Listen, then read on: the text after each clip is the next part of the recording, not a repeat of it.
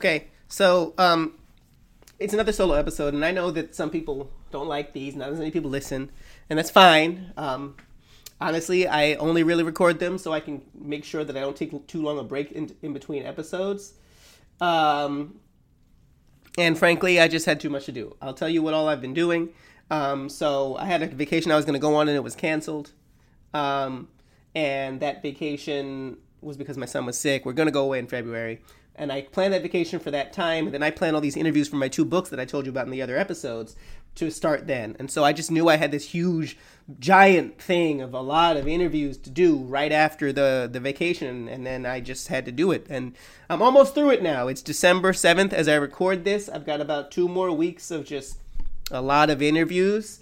And then I can just start working on writing the book, right? And writing is much easier for me. It's work, but it's much easier for me than interviews because I can do it whenever I want to if I have time. And, it doesn't require me to coordinate with other people.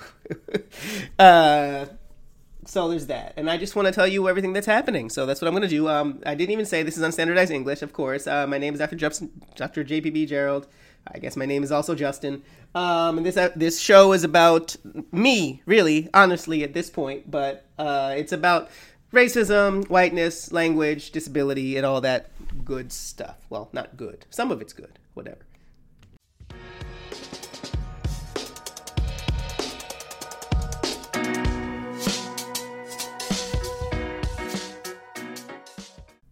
Okay, so let's talk. What I want to tell you about is everything that's happened in the last year and what's going to happen this year.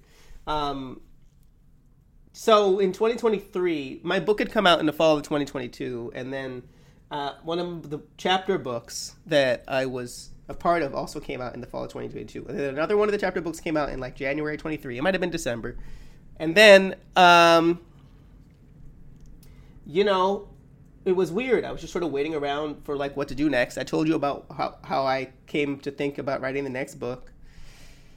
I had a meeting about it back in January, and I was settling into my job. Things were going well there, right? Honestly, if you want to hear about my personal life, potty training was early in the year. We decided finally we were going to have to find a new place to live eventually. You've heard me go back and forth on where we're going to live. It's going to be New Jersey, whatever. It's probably going to be Yonkers now, but don't quote me on that because by the time you hear this, my wife probably changed her mind. But anyway,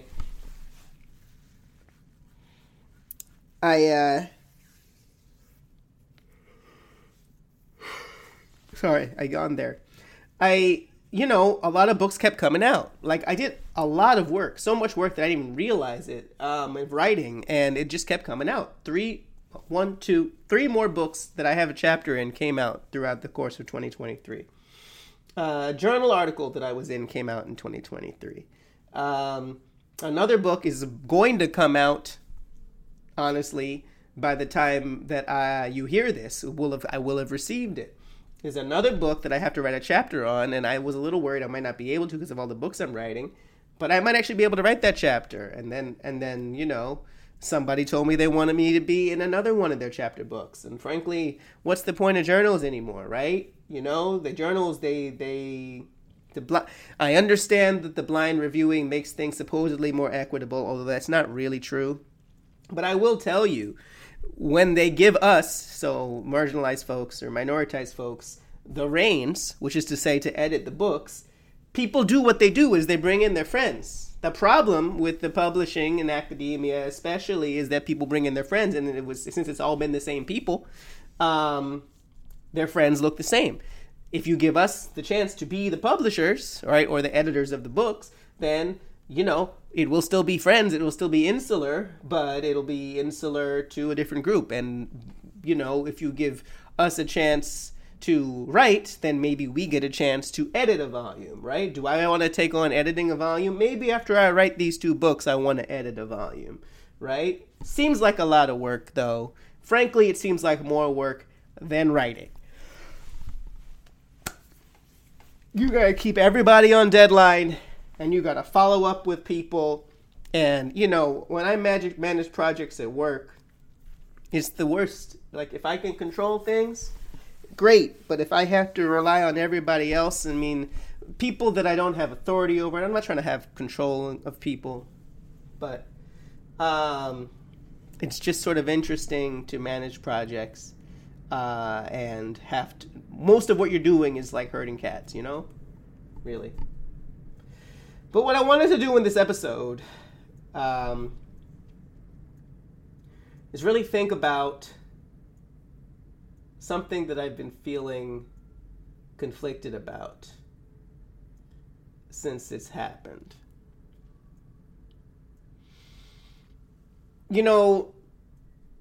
Naomi Klein talks about disaster capitalism, shock doctrine, that sort of thing, right? If you don't know, no one listening to this doesn't know, but the idea when some disaster occurs, people swoop in to make money off of it. Now that is, to be clear, older than capitalism, right? Capitalism may accelerate it, but there have been disasters and people selling things for longer than there's been capitalism. Doesn't mean that capitalism is bad. I just want to point out that it didn't, there are a lot of things that started before capitalism. And there was obviously a lot of that going on with the pandemic. And I'm saying pandemic in the past tense, not because COVID is ever going anywhere, but because technically pandemic is a policy title, right? The WHO can declare this is a pandemic or it's not a pandemic. So there's a difference between COVID and the pandemic is what I'm saying, right? COVID's just here. It's just, the flu from 1918 became the flu we have every year, right? When you think about it. Or versions of that plus the flus in the 50s. And every big flu epidemic, it just turns into a part of the flus that people get every year. And so COVID's now a part of that, which is unfortunate. But anyway, I feel really conflicted about this, but I don't know if all the things that I accomplished would have happened if it hadn't been for the lockdowns and everything. And I'm not, it's why, I'm happy for what I've accomplished, but I still feel conflicted about it. I do have to, I sometimes feel like I have to talk myself up, because if I sit back and think, I feel pretty bad. Not that I did anything that was bad, because a lot of it was just happenstance. But the happenstance, the way the marbles fell for me and my family, especially my career, but a lot of other things, it turned out as well as possible, despite how terribly it went for a lot of people. And I'm not saying that there weren't negative impacts for me during the pandemic. Obviously, I was very isolated like everybody else, and that's not great for me. But look, this is what happened. My son was born February 2020. Obviously, now, that's not, February 20. We didn't know that. We're hearing about this virus overseas. And I remember my cousin came to visit me right before he was born. Or right before he was born. And, he was like, you hear about this virus? And we were just like, it'll be fine. We all thought that. And I remember I had a classmate in school who was annoyed that we were canceling things, saying, it'll be fine. We lived through these things. Yeah, we were all kind of dumb. Dumb is the wrong word. I shouldn't use that. We were all skeptical that it would happen the way it did. So anyway, he's born February 2020. People came to visit us in the hospital. People came after the hospital. Both of our parents came and met him. And they all came and met him once or twice because they didn't feel like there was any urgency. And then nobody could see him for several months. It was really scary. We were safe in the sense that, we didn't live with a lot of people, and we didn't live with anybody who had to work on the outside. So we didn't have that worry. We had to get an elevator with people, but otherwise that was the only time we really had to worry about things. And, we had a son who was just born, so he didn't have any protections. Forget about COVID, he didn't have protections from anything, right? But at the same time, and this is a bigger policy issue with the United States. Childcare. We were so stressed about childcare beforehand. We had looked at this very expensive childcare place that's across the street, just because it's across the street. And I mean, it would have been like $40,000 a year, right? It was like $3,000 a month, which is like it's like $40,000 a year, right? And you know, I wonder what kind of kid he would have been, because I was still at a job I really didn't like that I've talked about on here. They were not very family friendly to men. It was kind of weird. I'm not going to ever sit here and pretend men have it worse with childcare, but or maybe they just didn't like me. But like, I know I had a colleague who was pregnant. Like when we had our son, I found out a colleague of mine was pregnant. And then when she had him, they were very, very accommodating about time she needed to take off. And my boss said to me, because I told her, oh, sorry, let me back up. We were looking for that daycare. It was just too expensive. We were thinking about going there, and we were gonna have to have him not stay the whole day because we couldn't afford to pay for the whole day at the salary level I was at before. And so I was gonna have to do some weird thing where I worked a certain number of days a week, and then I left early certain days, and I was still in school then too. So I would have had to take a couple. You know, it would have been a mess. Maybe I wouldn't have finished school or something, or it just would have been bad. And my wife and I would have argued a lot, and it would have been terrible. And we were looking at this one home daycare that was a few blocks away, and you know, it was not ideal, but we were hoping that it could work out. And we went to another daycare. It seemed a little bit chaotic, and we weren't sure if they even had space, because remember, daycares have very strict rules, regulations about how many people can be, like they have to have this many teachers, whatever, and they have an even higher number of regulations if there's infants around, right? You get a little bit older, the daycare gets a little bit cheaper, because it's not an infant, right? You're not responsible for everything. So honestly, it was really stressful, and we didn't know what was going to happen, and we were planning to start him in the daycare in like June maybe, because that's when my wife was going to have to go back to work, and then we didn't have to do that. I remember calling her in June and asking her what her deal was, and she said, the home daycare person, she said, yeah, it's not even going to be open. And I just called her every month to just check to see if our place was still there. And eventually she said she wasn't even reopening because her daycare was entirely inside, so, you know, we didn't know. And so for a while we were really just like, what are we going to do? But at the same time, as you know, an article that I wrote in January of 2020, when I just had a break from school and needed to keep working, got popular academically in May of 2020. So in May of 2020, you know, I started doing talks and everything. These things, you know.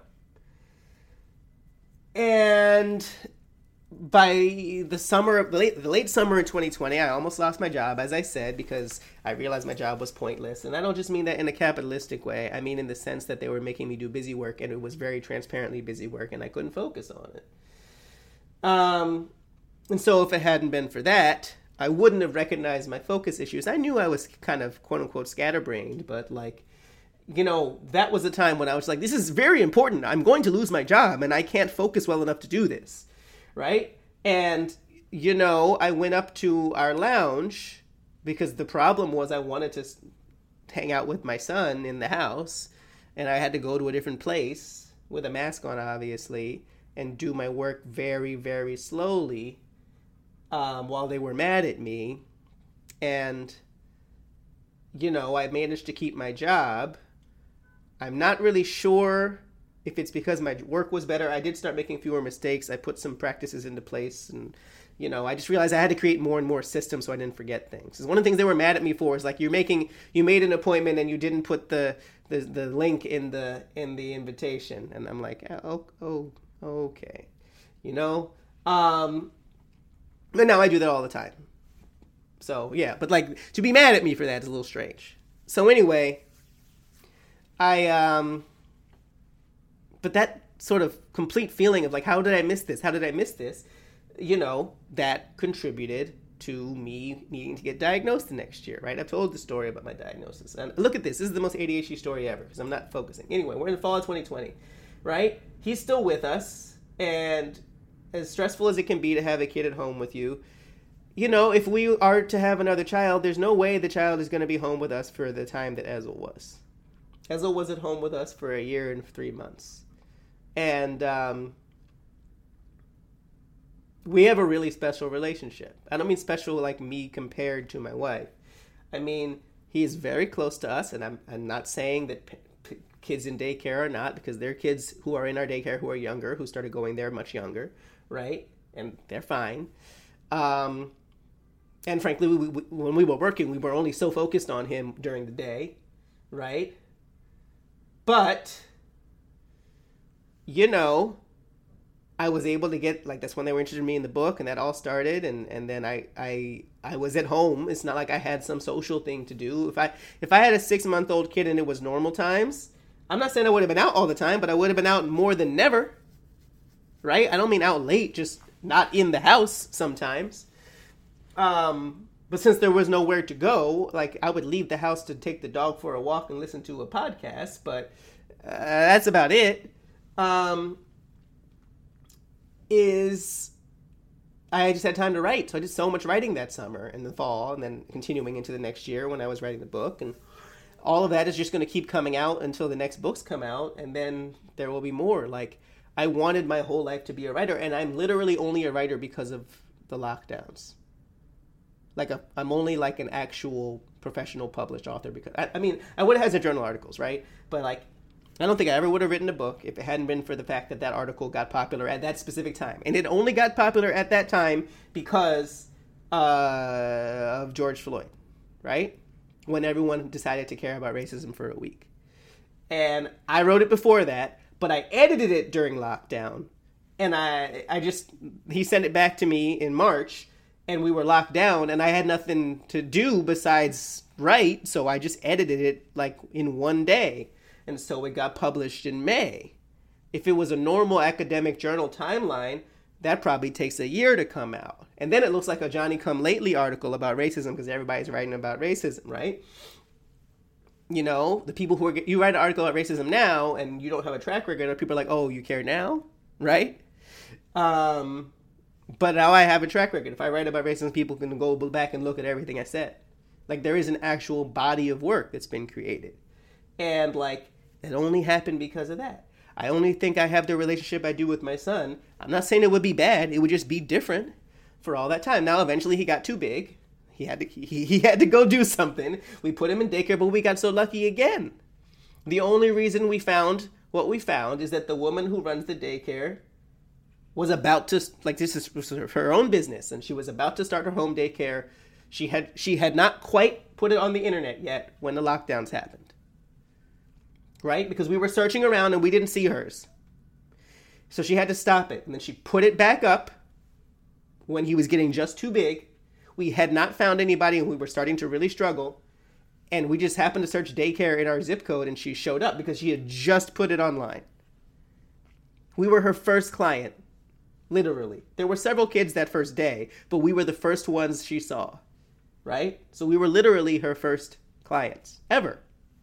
Well, we trusted her, and she turned out to be great. Frankly, if and when we leave, you know, after what will have been 3 years there, it's a really special thing he's gotten to experience. And we really like home daycares, so we might keep him in a home daycare until kindergarten, because he's 3 now, and he's, you know, this kid really wants to read now. All this, I'm not blaming my parents for this, but this idea that you got to put such academic pressure on kids when they're young so that they'll grow up to do X, Y, and Z, and it's just like, he wants to read now. And we don't force him much. We practice stuff, but I don't get mad at him or anything. We practice with the letters. He knows every letter in the alphabet. He can't read yet, but, like, he recognizes words. When you start to recognize words, then you can start to work on sounding things out. And we're going to start working on sounding things out, one presumes, when he's about 4, right? And then I think by next year, he should be able to read. Would he have not been able to read in The Expensive Date? Probably he would have been able to read, right? That's what they do over there. But, like, I don't think he would have been quite as happy.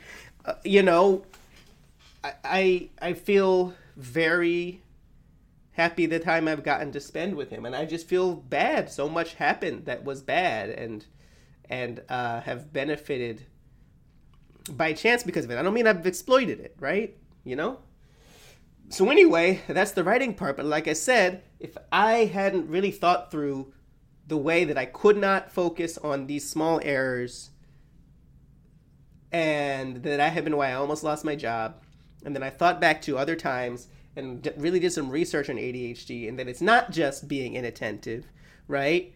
It's also emotional, right? And realizing a lot of the things that had happened to me were because of that. Like, yes, I was anxious and depressed, but I don't know that I was simply an anxious and depressed person, to the point where I think that the ADHD and the way that I moved through the world and was teased and all that is why I became particularly anxious about how I was perceived. And, when certain things did go wrong, I was depressed about them, right? I was sort of reactively depressed. I didn't walk around every day feeling depressed. I'm not saying that's what depression is. I'm just saying that, like, part of the reason I never felt like I was depressed is because I didn't feel that way all the time. People listening who've had depression are like, it's not how it feels. I know. I'm saying this is what I thought when I was younger. And I wouldn't have figured that out if it hadn't been for me being at home all the time. And I wouldn't have figured that out if I hadn't almost lost my job. That was such a stressful experience, and I really, I self-medicated during that. I certainly did. Frankly, some of the habits I developed and I really had to work to get out of, because I was just like, I couldn't, thinking about losing my job during the pandemic, right? Would have lost my health insurance. That's the United States thing, obviously. Although I could have gone on my wife's insurance, right? But what does that mean? Do we have to change doctors? Right? My son had only been to the same doctor. What would that mean price-wise? What job would I have gotten in the middle of the pandemic when everyone was being laid off? And then but again, if it hadn't been for the pandemic and the fact that my colleagues were kind of whiny about it, I don't mean the pandemic. I mean, when they told us to come back to the office, they all said no, fine. But I knew them, and I knew that a lot of them had simply bought houses farther away, right? Sure, safety, but a lot of them, we were talking in the work calls and stuff about I bought a new house in upstate New York or whatever. They just didn't want to come back. Now that's fine. I just wish they would have been honest about it. They're telling us about the house, and then they would say, well, I don't want to come back because it's unsafe. Fair, but it just means that everybody who can't say that they bought a house upstate in the last year is going to have to come in. So that meant that because I didn't buy a house, I had to go in. Now, once I got there, I thought everybody would be there, it'd be crowded, and I'd be nervous. And then nobody was really there, so I didn't really mind it. But anyway. But that's how I realized that, how specific ADHD is. And then I got the evaluation when they were trying to make me come in 5 days a week. And honestly, I kind of lied to some extent. I don't mean about the ADHD. I did write that down as an actual disability accommodation. I got an actual accommodation. But I knew it would be stigmatized. So I said I had a sensory processing disorder to my boss. The HR, I wrote down what I had. I got the, doctor to say the truth about this and that, right?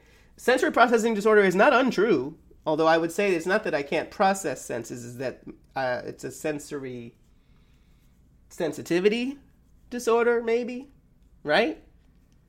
I was going to say sensory reactivity disorder, but honestly, if you feel senses to a certain level, then there's nothing wrong with your reaction at that point. If you feel sensations like how a certain sound is just so amplified, then the reaction, a strong reaction, is perfectly logical, right? It's that sensitivity to the sensation is heightened.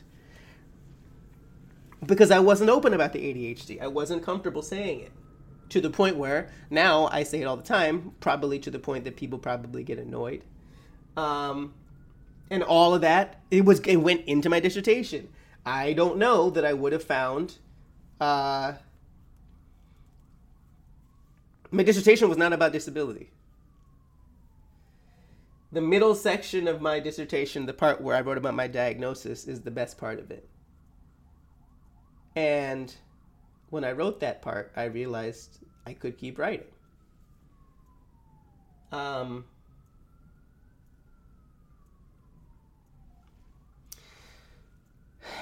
hadn't the things that have happened to me in the last 3-4 years, I guess, and all of the good things. I'm not saying everything's been good, but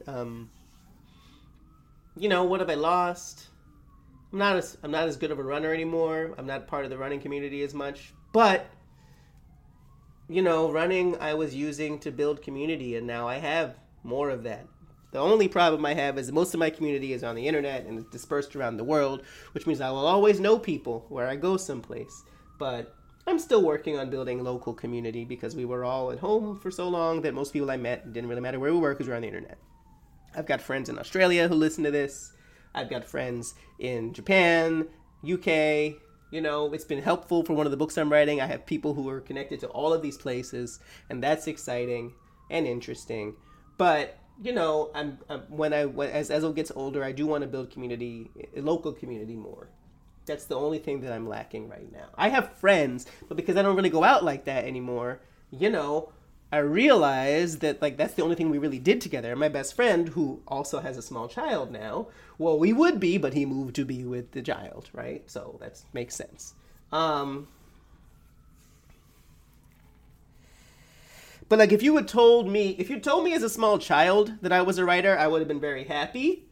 And that may not have been surprising because that's all I did, right? When I was 3 or 4 or whenever it is I could first actually write a letter with my hand, I used to draw these fake comic books about superheroes. I was really into the Michael Jackson Dangerous album. I don't know. I was 5. I mean, look, that's a good album. But, so I created a superhero called Dangerous. But it was Danger Us, right? There was no O. I don't know why I thought this was clever. But he had an orange hat, and it had a D on it. And that's, I created bad guys for him to fight. I created a superhero called Ejector Man. I used to write stories about these things. All I wanted was for my ideas to be valuable, even if they were silly. And I think people talk a lot about introversion and extroversion, right? And I've always thought I was an extrovert. Ever since I heard the word. I don't know if I always thought this. I always thought I was an extrovert. But I think that binary is a little bit... Almost every binary is a hierarchy, right? People talk about introverts and extroverts, and a lot of times introverts talk about it because they think that they are on the lower side of the hierarchy. In a lot of ways they are. But then they'll say stuff about extroverts where it's just like, hey, right? I don't know. I guess I think I'm an ambivert in the sense that, if I'm comfortable, then I really do want to talk and be public and so forth. And if I'm uncomfortable, then I look at the ground and the ceiling and I don't want to do anything. Right? If I'm confident, I'm very, very out publicly. And if I'm not, I'm deep inside myself. I think about myself as a small child, and I was uncomfortable in new situations the same way my son is. But then when I was comfortable, I was really, really on it. And I developed a public persona as sort of a defense mechanism, and it's really hard not to do in public situations. I'm getting better at not doing it. Now, if I'm in a public situation, I'm usually pretty quiet. I'm still not good at small talk, and I don't think I ever will be, but I don't recoil at it. I have learned enough to mumble a few things in response so people don't think I'm too rude. And,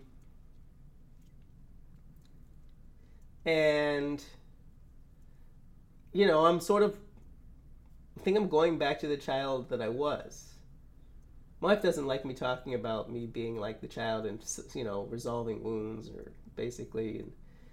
But I think that who you are as a 3 or 4 year old is honestly, you mature, but I do think a lot of that is who you are. Even if you are someone who ends up doing bad things, what I'm saying is most people don't end up doing bad things when they're 3 or 4, right?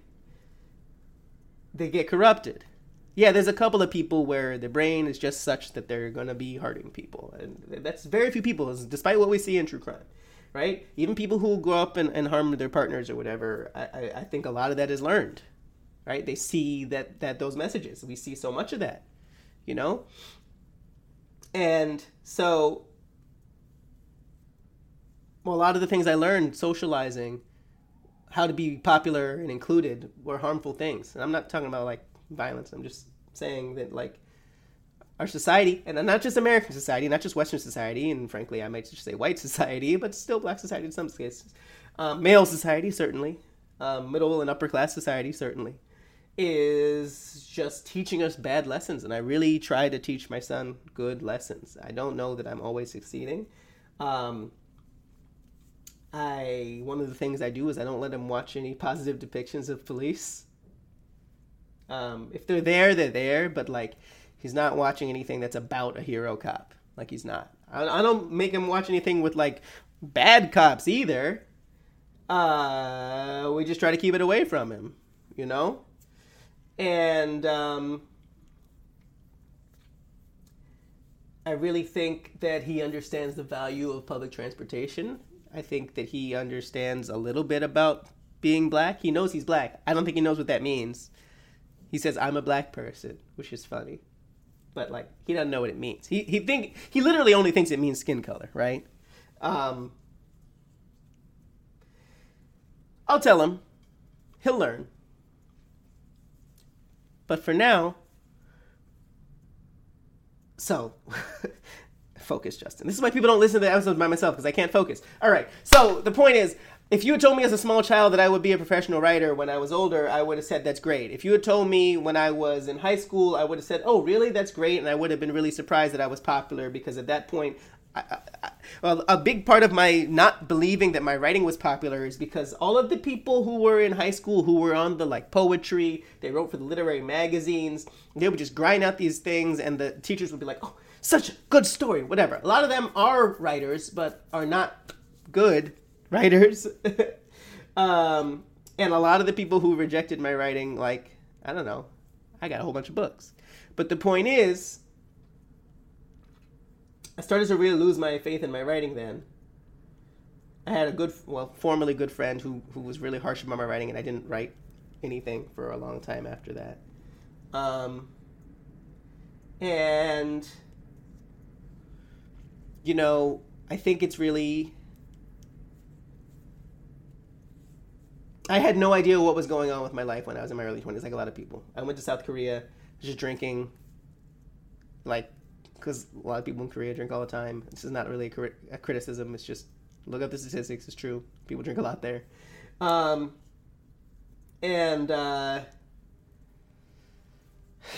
was really feeling salty about the fact that I knew so many of my classmates had a lot of money. And I felt that way for a long time.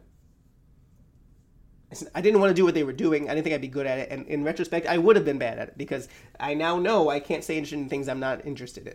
I can't keep doing things I'm not interested in. I can't do a good job, right? And I would not have been interested in being a investment banker or something. And they got to work those long hours and watch the show Industry. I can't do that, right? I don't think I ever would have gotten diagnosed. I would have just been really unhealthy. I may have made a bunch of money for a couple of years and then burned out, and I think it would have gone really poorly. I'm really lucky that I eventually figured it out. But I don't know if I was jealous. I was sad. Because I didn't have what they had, and I didn't have an alternative. I couldn't think of something to do that would make me some money. And I'm not saying life is about that, but living in New York is about that. Living in the United States is about that. And, I can sit here and be pure, but if I can't pay my rent, it doesn't matter how pure I am, right? And I felt that way for a long time. I got the stable nonprofit job 2 jobs ago, and that really didn't pay. I was proud of myself, and I told myself that it was fine not to make any money because X, Y, and Z. I had nothing for retirement. You know, I didn't have money left over every month after rent, and just trying to be a person in the world, right? I had literally no savings. And I think if I hadn't met my wife, I would still be in that situation. Because I was so precious about people liking me, and they did like me at that job, that I would have stayed there forever. Basically. There's some people, the person I hired, still there. She's been there for 9.5 years now. Right? So she's comfortable with what she's making. It's more than she was making then, but it's not, you know. And that's all I could aspire to. And my wife convinced me, like, hey, man, no. And I didn't think my background in education would ever get to me to a place where this would work. And the weird thing is, like, it was the lockdowns and everything that happened around then that got me to this place. So I feel really conflicted. And I'll always feel that way. But that also means I have a responsibility to make my work matter. Right? Because I do think my work matters. People tell me it matters. And, you know, it's something that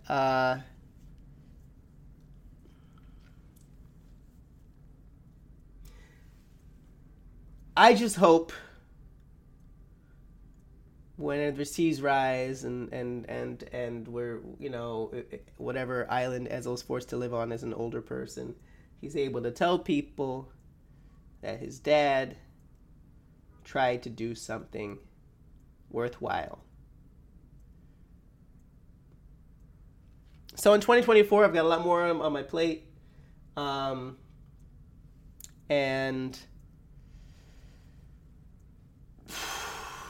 I'll get back to interview episodes after this. I got one lined up already.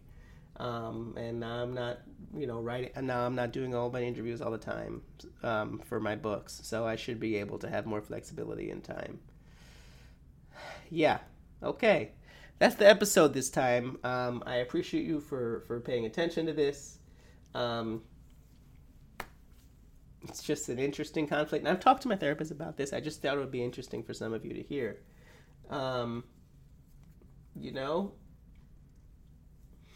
because if I'm going to be prominent, it's going to be important for that prominence to matter. That's all.